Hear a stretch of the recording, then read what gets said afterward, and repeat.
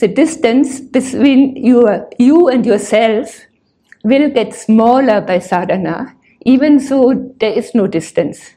It may be a contradiction, but it's no contradiction. Somehow we have to have this aspiration to find what we truly are. Don't take your role which you are playing on this stage too seriously. I mean, take it seriously, play to the best of your ability, but in the sense, always try to remember who you really are. There are so many ways to connect. You can connect via bhakti or jnana, reflecting, or karma, or even yoga and pranayama are helpful. And I feel also just ask for it. Ask that you get help, that you want to know the truth, and you need help for it.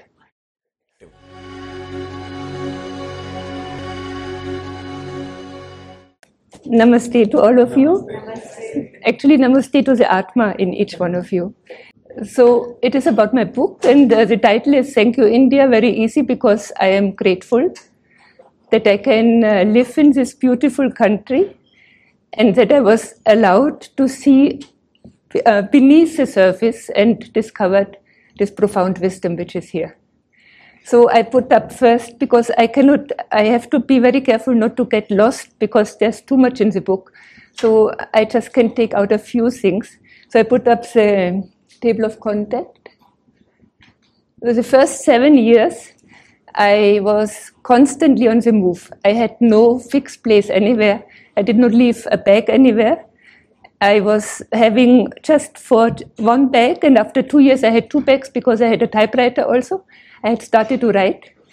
And so the first 20 chapters, basically, I met so many gurus. I went around India a lot and reflected also, and my outlook changed. Then the next, up to 20 chapter, it is my first 7 years where it started. And then the next chapters are my time with gurus.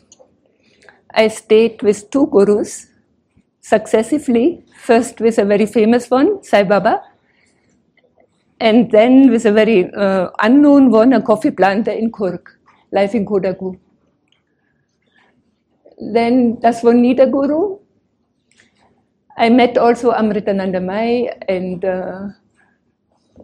I did the basic course of Ravi Shankar. I went to Gangotri. And then I moved into a normal surrounding, away from ashrams. Till then I was very sheltered. I did not have a newspaper, I did not have a TV, I knew nothing about India except very vaguely. Yes, there were some Mughals earlier here, and yes, the British, they brought the railways to India.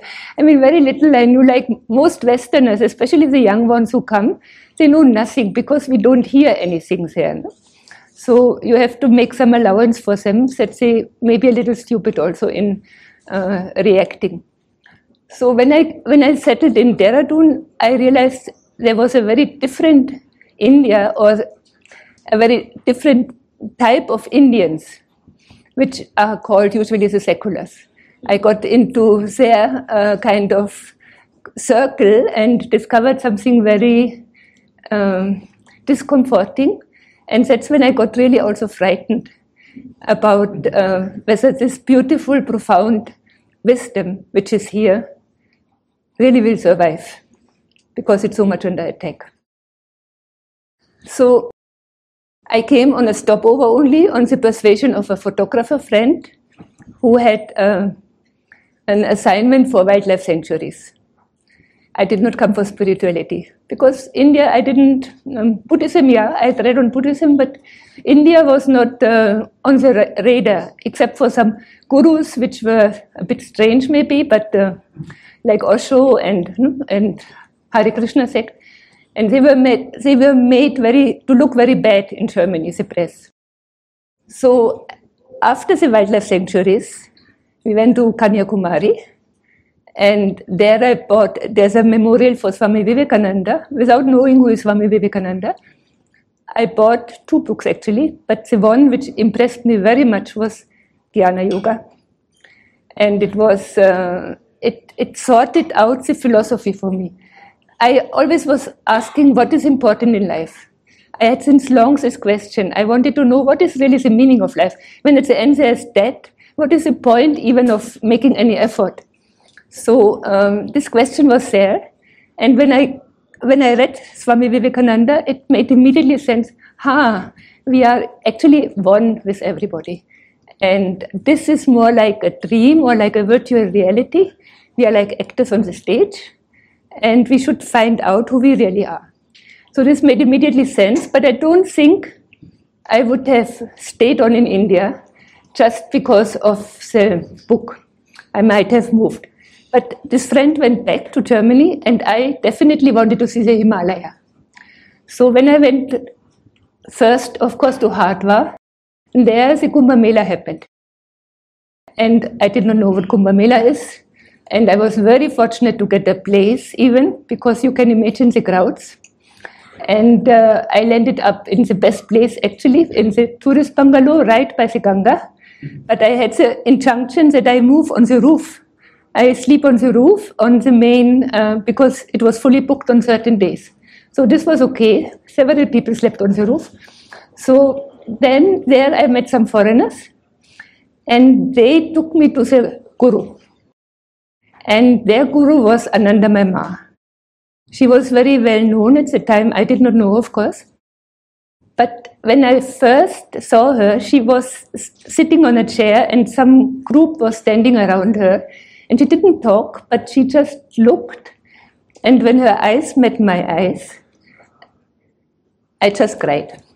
I mean, really, tears just, without being happy and sad, I could not explain it. I felt actually very embarrassed. But I had this very strange feeling that there's nobody there behind those eyes. I mean, later I felt maybe this feeling was actually right, because there's no ego in her, no personality in her. So I went every evening for her darshan, and I got help also from two older foreign women at the time. They stayed already a long time in the ashram. One was a German, and one was an Austrian Jewish who came for Krishnamurti and switched over to Anandamayi Ma in 1945 already. So then they explained, I was asking, what does it mean to be enlightened? It means that God shines through her fully. Yeah, but what does it really mean? What is God? I mean, in Hamburg University, my God didn't figure in my vocabulary. It was, you would have been ridiculed if you would talk about God. And even in Germany, I felt very uncomfortable when even my mother, anybody, would talk about God, because it felt so hypocritical somehow. And in India, suddenly it was so normal. Everybody talked about God or Bhagwan or Hari or whatever name you give. So then I tried to find out what is meant by God. Now, in Ma's surrounding, Atmananda told me many stories. And there were also small booklets with her sayings. So this is Anandamayi Ma. And she was basically telling you have to do sadhana. The distance between you and yourself will get smaller by sadhana, even though there is no distance. It may be a contradiction, but it's no contradiction.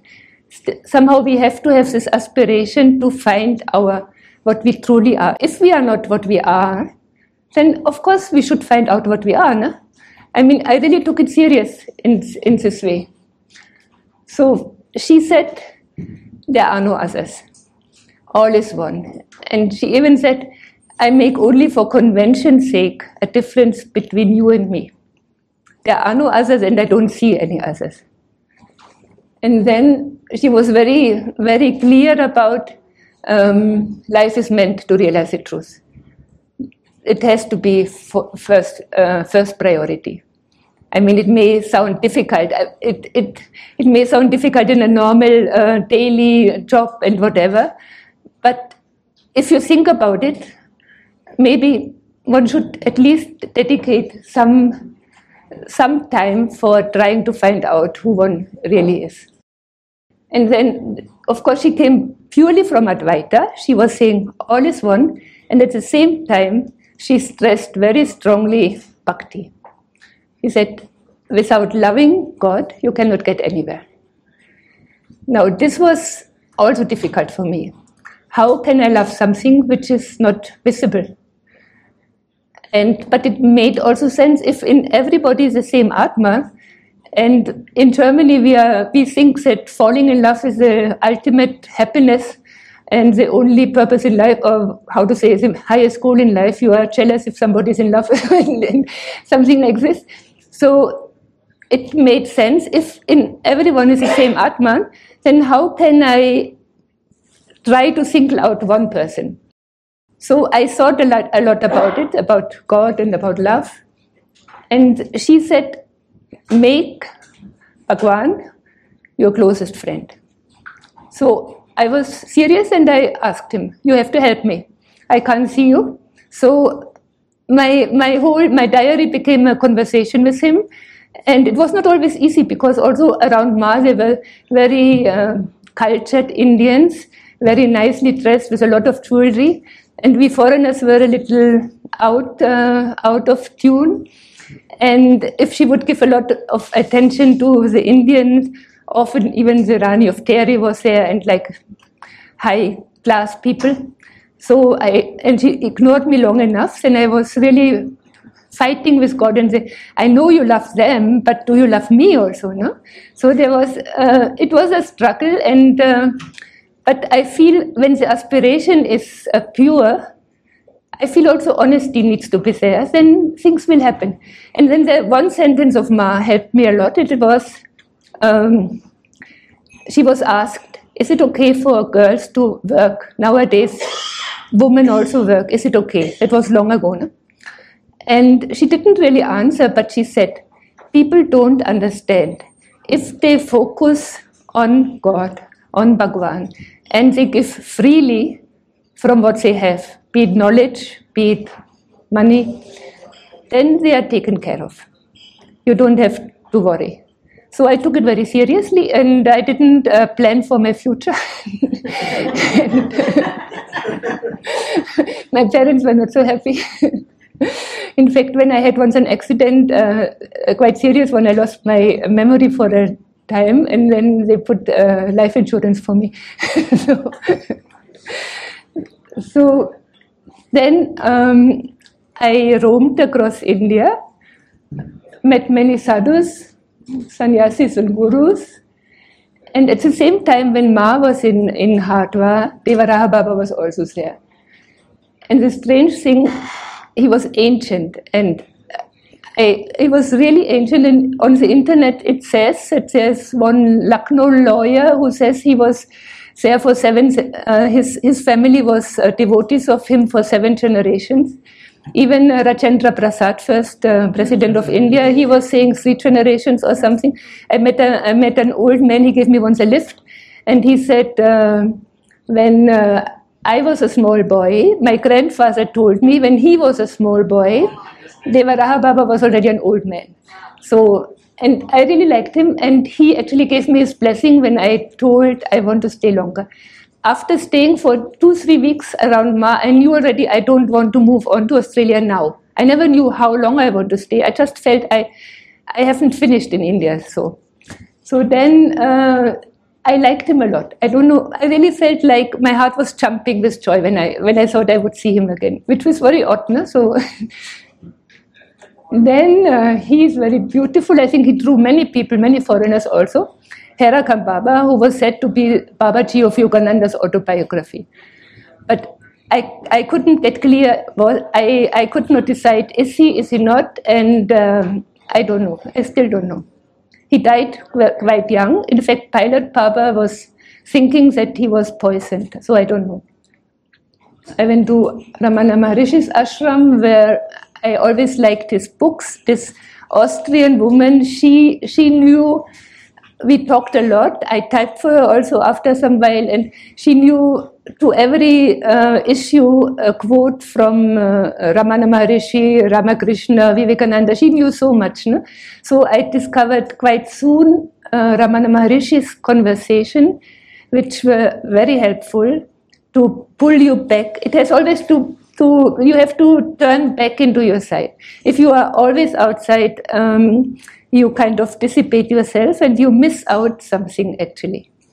In fact, Anandamayi Ma once said, people say these sannyasis, they are so pitiable more or less because they miss out on the joys of the world. So, and she said, these people don't know what they miss out. This inner joy is much, much greater. So she motivated really. Some friends from Germany came who had a Tibet aid and they invited me to join them. And we had a nice talk, 1 hour. Dalai Lama was saying, like family, isn't it? So, and then even he said, when he realized I'm more Hindu, not a Buddhist, so he said, do you think that the concept of Atma in Hinduism makes a difference to Buddhism? And I immediately said, no, Atman is Brahman. There's no separate Atman. It's one with all. Upanishads say, I am Atma Brahman. All is. So this is some photo from early. This photograph a friend took. I don't know, sorry, who this boy is. He sent me the cows. Actually, on the real photos, there are many more cows visible. And I like the photos for the cow. And you can see what difference 40 years make in the face. But also I feel inwardly, I was very shy and inhibited at that time. So inwardly, somehow I improved a little, but outwardly, maybe not much. So this was also when Anandamayi Ma moved to Dehradun. Some Italians went with her, and they also asked me to join them. And we stayed in a little simple place. And a few years ago, one of those Italians discovered me on the internet, and he contacted me and he sent this photo. So, because I didn't have photos from that time. So now, after moving for a long time through India, I didn't want a guru because I thought I have to do what he says. No? So then, but I was not sure. And when I was in Tiruvannamalai once, I met Ram Surat Kumar, and I asked him, does one need a guru? And he said, does one need a guru? What a philosophical question. Ask a philosopher such a question. Very annoyed he looked. So I said, okay, do I need a guru? Then he looked a long time above my head, and then he said, go to Sai Baba. Then I said, but I don't want a guru. And then he laughed and said, if you don't want a guru, then don't take a guru. Why should you take a guru? But it will be good if you go to Sai Baba. So I went to Sai Baba, and I stayed for full 7 years there. It so happened, I mean, somebody asked me if I would take a room for 1 year because she has done it up very nicely. So I was a little tired from the road, 7 years on the move. So it was tempting, and I agreed. And then I was stuck for 1 year, and after 1 year it was easy to stay on because and it was a beautiful place. I mean, the whole world was there, from Chile, from Greenland, from Fiji, from everywhere. All the top president, prime minister, chief justice, everybody was there. Rich business people from Hong Kong, scientists from. I mean, you thought he's a publicly certified saint. I felt. And I convinced myself that he is what he claims to be, because I felt he cannot possibly tell a lie. I mean, I am from nature, I think I'm very honest, and I felt he cannot tell a lie. Why would he tell a lie? So that once I was sure that since he can't tell a lie, it must be true.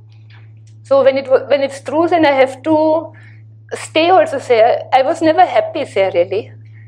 But I thought my life is not meant to be happy really. If I want to see the truth, if it helps me to see the truth, to be here. So then I stay. But then my faith just slipped away. And it slipped a little bit gradually, but I still held on. You say, I cannot judge. That is a usual thing. What do we know? An enlightened being, he can behave in any way he does. But then one incident happened, a very banal incident, nothing special, and suddenly my whole face had slipped away, and I felt strangely relieved. I didn't feel betrayed or anything, and I still can't judge Sai Baba. He does a lot of good. He motivated many people to do charity. He helped, but for me it was time to leave. And when I finally left, it was a little difficult because my whole life collapsed. No? So I reached Bangalore, and then my face. And the same day, it was Diwali day, in Bangalore evening, there was a notice board in the hotel that Karunamai is in town. So I went to see her, and she was very helpful, sort of. When she did not know I'm writing, but she gave me time to meet her alone. And when I came into this empty room, she was standing there with a fountain pen. And she gave it to me and said, "You are a daughter of Saraswati, write about the divine." So, I mean, this was a help. And when I left, she was saying, "Consider my ashram as your home." So this it felt so good. I knew I wouldn't go to another ashram. I never went to another ashram, even so I got attached to another guru somehow in the meditation group. But it helped me to get over this loss somehow. And so that was, and she put me very much on meditation. She said, Bhagwan is invisible. That means he is visible in you. So try to find him. And it's real. I mean, we think those people who take the act. Ma also said, and Ramana Maharishi also said, don't take your role which you are playing on this stage too seriously. I mean, take it seriously. Play to the best of your ability, but in the sense, always try to remember who you really are. I mean, an actor on the stage, he will not forget that in real life he's something else. So this should be our guiding line also for our life. Just to, I mean, it's not easy because it has to be granted that you remember. I mean, one other thing is like tu chapa. Ma was once saying there was a man who kept moving his mouth always. So she was asking him, "What do you have in your mouth all the time?" So he said, "But Ma, you told me that I should have always something sweet on my tongue. I have a toffee, no?" So she was laughing and said, "With something sweet, I meant Hari ka naam. There's nothing sweeter than his name." So little things like this helped me. Also, her attitude towards death was very, it was for her very clear that it's just changing a dress. And when her mother had died, she was lying in state, and Ma used to laugh very loudly, and she recommended also to laugh very loudly. She said, "You have to shake with laughter and don't just move your mouth." And so she said, when her Ma was lying, she was laughing, and somebody told her, "Ma, look, your mother is lying here. No? It's not appropriate, really, that you behave like this." And she said, "What? Nothing has happened." I mean, it was for her so clear and so that really nothing has happened. So I did a lot of meditation at that time again, which I had neglected in Sai Baba's ashram, because the main focus was on darshan. Now, does one need a guru? Ramana Maharishi was once asked, and he said yes, and he said even, "I admit a guru for myself too." And then everybody was surprised and said, "But you don't have a guru. Who is your guru?" Then he said, "Atma." And I came to the conclusion, one does not have to search for a guru. If you really have interest to know yourself, and if you keep asking it, because it's conscious, it is actually the only thing which is conscious in us. So if we take it real, this is a thing. I think when I said 30 years ago, God is very close to me, and it's a gradual process that you kind of maybe come a little closer, or you feel it closer, and ultimately, I had also very beautiful experiences in the sense that you really can feel what they say, that nothing in this world can compare with it. Such a subtle kind of blissful feeling, or it's a very subtle shift. It's not in my hand. I cannot do it. But even the remembrance is beautiful, and then compared, this world of thought is quite boring.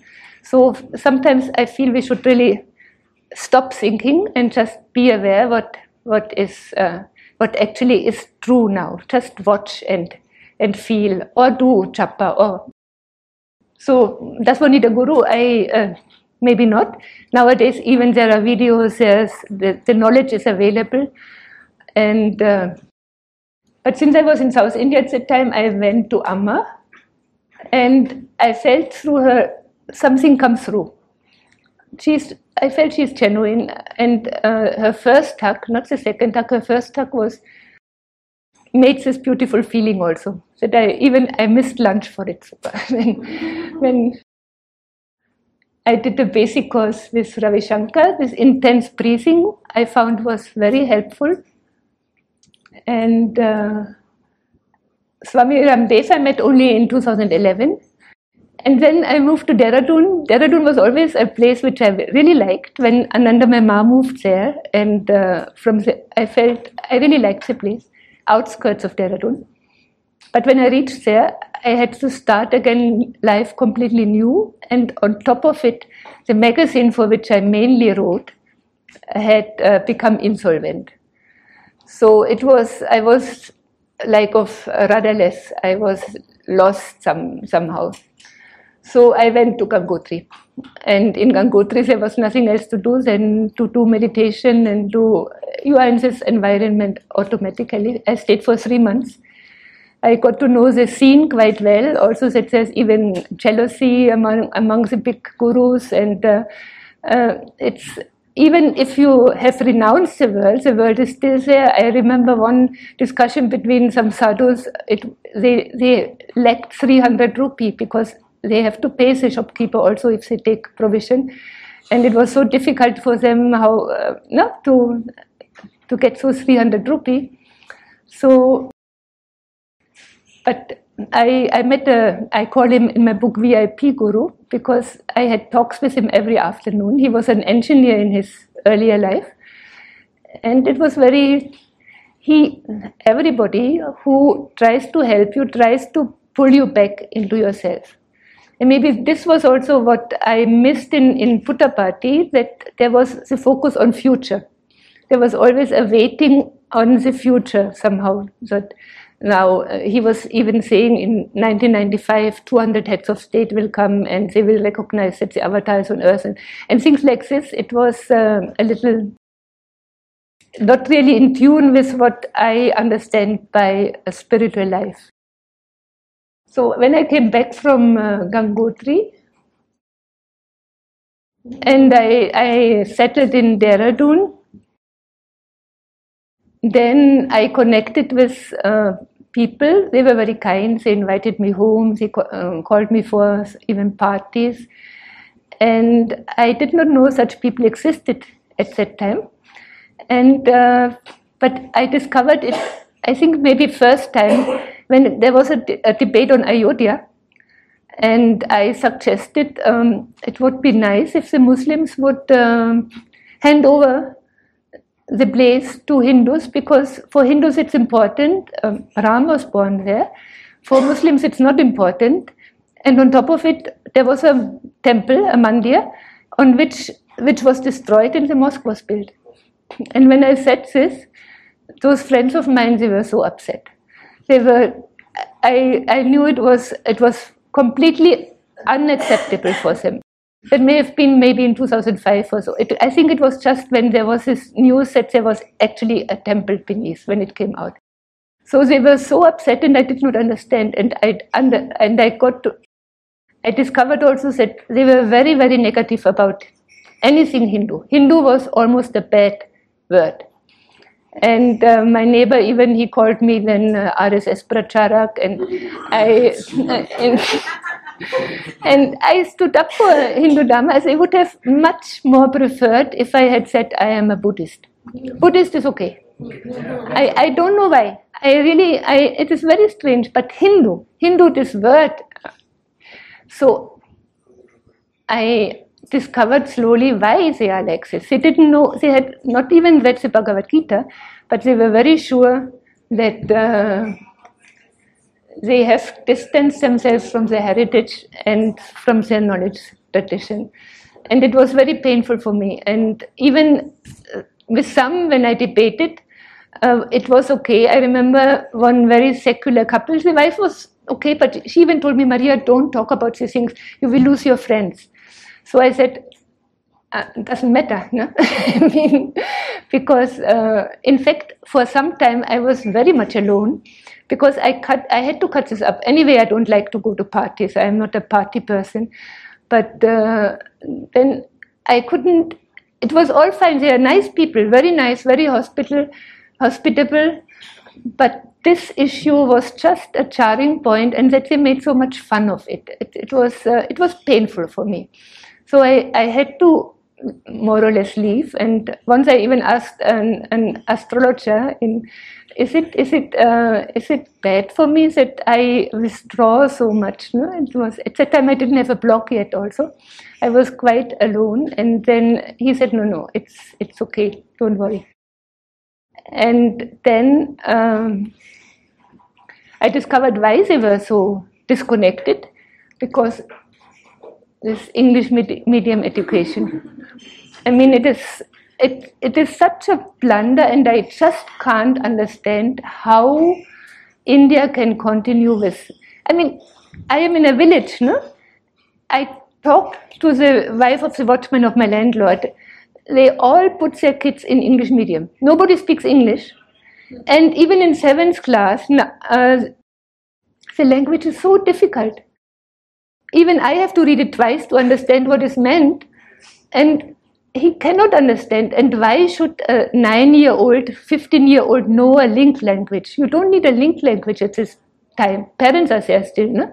You don't have to throw children into English medium and tell them that only makes them a level playing field with big people. Of course it doesn't matter, because these other people, when their child is 2 years, they coax it. What is this? No, this is a window, this is... And my little boy, I pushed, unfortunately, into English because I felt so bad, because his mother just... It was peer pressure also, no? And when I said, what is this? Kirki, kursi, maze, immediately, no? But the English just didn't get in. It was, I feel English medium should be phased out, and including in higher education, because so many also fall on the wayside. Even Srinivas Ramanujan would have fallen by the wayside, no? If not somebody had discovered his notebook. So then he didn't manage this transition into college. So because only some 10 or 20 people benefit from this whole thing. Then I got a shock in 2008. I remember before the Mumbai attack, suddenly Hindu terror, never Muslim terror, saffron terror. And I read once, Hemant Kakare was quoted in Times of India, 90% of my research or investigation goes into investigating Hindu terror. I knew it cannot be true, because Hindu Dharma is based on Dharma, and on Dharma does just not allow you to go into a railway station and shoot at random to people, or in a cafe or in a hotel. It may be possible, like when there was this what is it? When somebody in Germany tried to kill Hitler, this can be dharmic, no? you feel you have to get rid of somebody to save so many more people. This is allowed in Hindu Dharma, but at random shooting, it can never be true. And of course, there are criminals, Hindu criminals, but a criminal will always have try to have some benefit or some revenge. He has some motive. It's not that he goes out. It is very rarely. And even psychologists, I saw once on Deutsche Welle, on German, there was an attack in Germany had happened, and the anchor tried so hard, a psychologist, to make her say that this was a psychopath. No, I mean, he was not mentally. And the psychologist said, psychopaths usually harm themselves first. So she just wouldn't oblige, but you could feel also that the anchor tried so hard to excuse the perpetrator of this attack. So Hindu terror, luckily, thanks to Tukaram Ombole. I mean, if he had not caught this person alive, I think we would have a big problem now. We would be equated with whatever, and even worse, because we can be attacked, but others cannot be attacked normally. So this would be really a bad situation. But yesterday I discovered it seems the project has not yet been given up. It still may come up that somebody was saying, like small Hindu groups like Hindu Mahasabha also, they try to, RSS is now too big, somebody said, but these groups they will try to push into, they are terrorists. It cannot be. It just cannot be that Hindus are terrorists for Hinduism's sake. I mean, they can be criminals, of course, but a criminal does not do a terror attack. And this should be very clear to us, because so many Hindus also say there are extremists in all religions. If a Hindu is an extremist, he will be a good person. I mean, if he follows his no? And but if a Muslim or Christian becomes an extremist in the sense that he literally follows what his doctrine says, then he will have to make the world free of those others.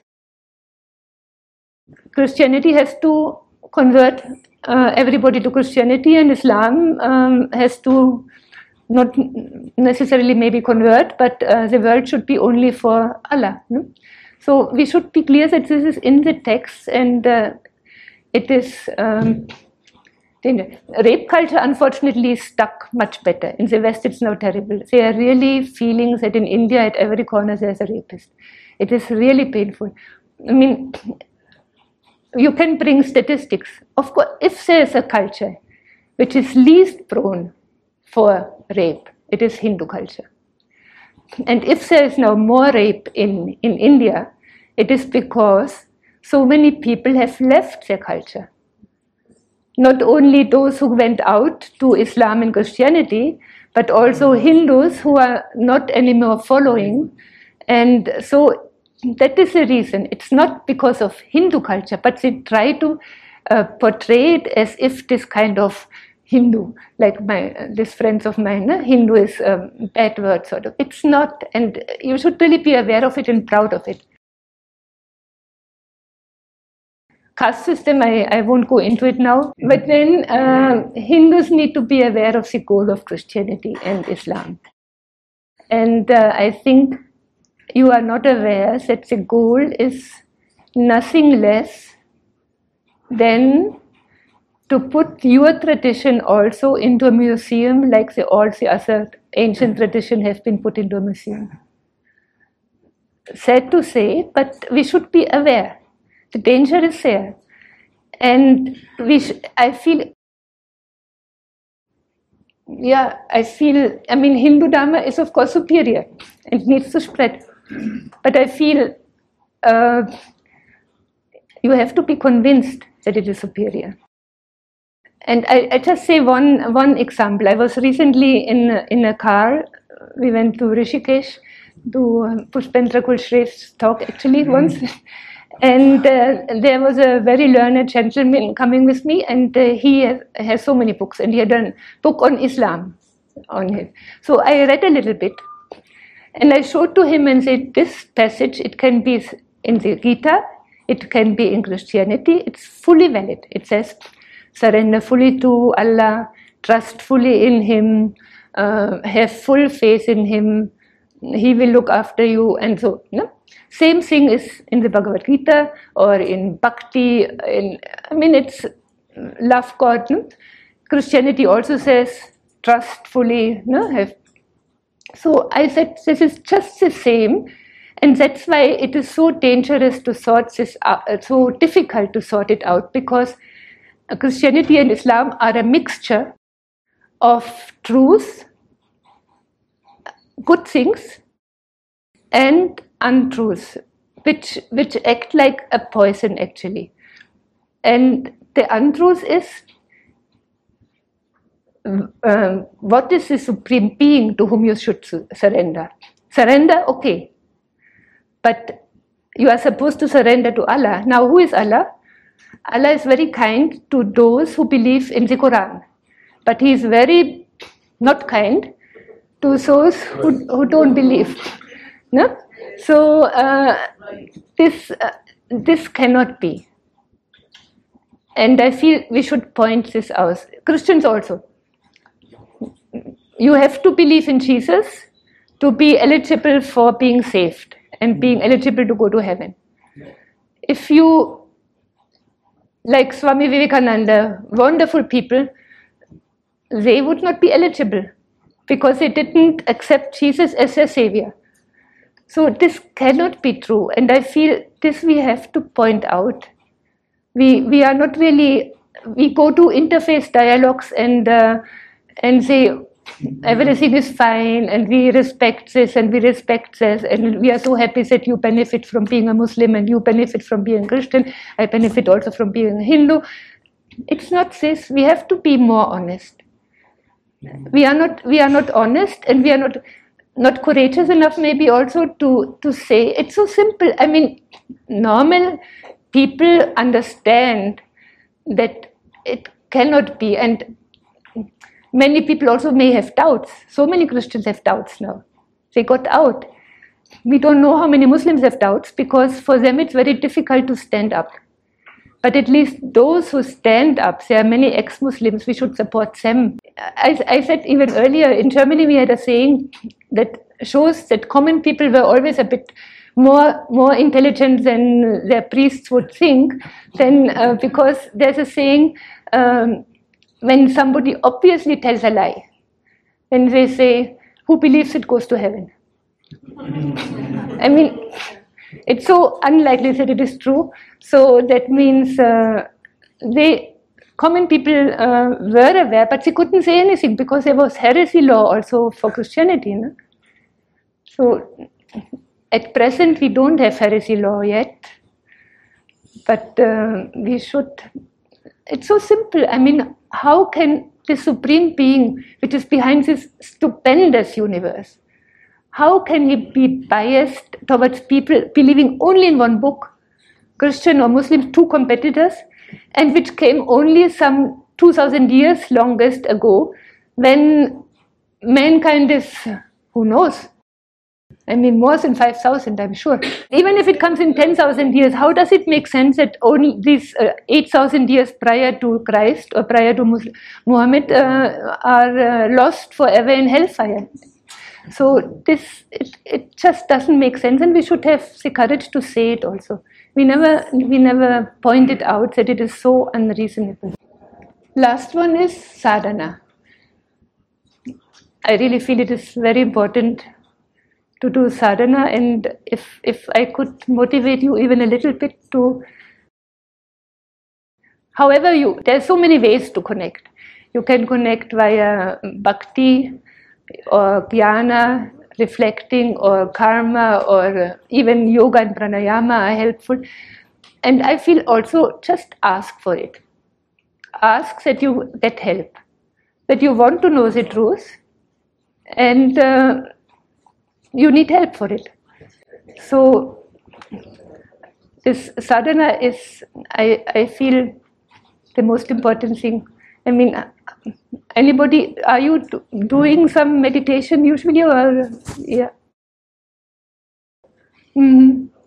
No, I think in India, India has a great advantage that it's still connected to all this, no? And somehow it's still in your blood, somehow. Yeah, but what Ma said, basically, when people think worldly enjoyment as the top, but it's not worldly enjoyment. Even I was in the taxi now, and the taxi driver, he put some devotional music, and he was saying, भक्त लोग हमेशा खुश रखते हैं वो जो mall चाहते हैं मूवी हॉल चाहते हैं वो कुछ समय से कुछ है ना लेकिन उसके बाद फिर टेंशन आता है ना फिर ही इज राइट ना सो but he was from Uttarakhand. Yeah. But pity that so many youngsters go to mall and enjoyment, and I mean they will realize later. I mean, we all were maybe sometimes foolish when we were young, or some learn it earlier, some learn it later. But ultimately, we have to come back to ourselves. Maybe I should tell also one thing. There's a chapter on Abdullah in my book, which may look a little odd. Abdullah, he was from Jordan. Yeah, and he had worked in Saudi Arabia. He was the oldest from 10 brothers and sisters, and he read a book by Aurobindo, Basis of Yoga. And he was so much touched by it that he came to India. And I met him. I became quite attached to him, actually. He was not attached. But he showed how beautiful this feeling of brotherhood can be when it is expanded to everybody. And somehow he gives me hope that it may be possible for our Indian brothers and sisters who have gone out of Hindu Dharma, even so Swami Vivekananda was quite clear, because they are so much brainwashed. They are getting more brainwashed than when you live in a normal environment where everybody is Christian. Like we Christians are not as brainwashed as the Indian Christians. I really discovered this one. I was in a Christian ashram in Tamil Nadu, and usually Pete Griffith was the head of it. And usually he would talk very, very generous.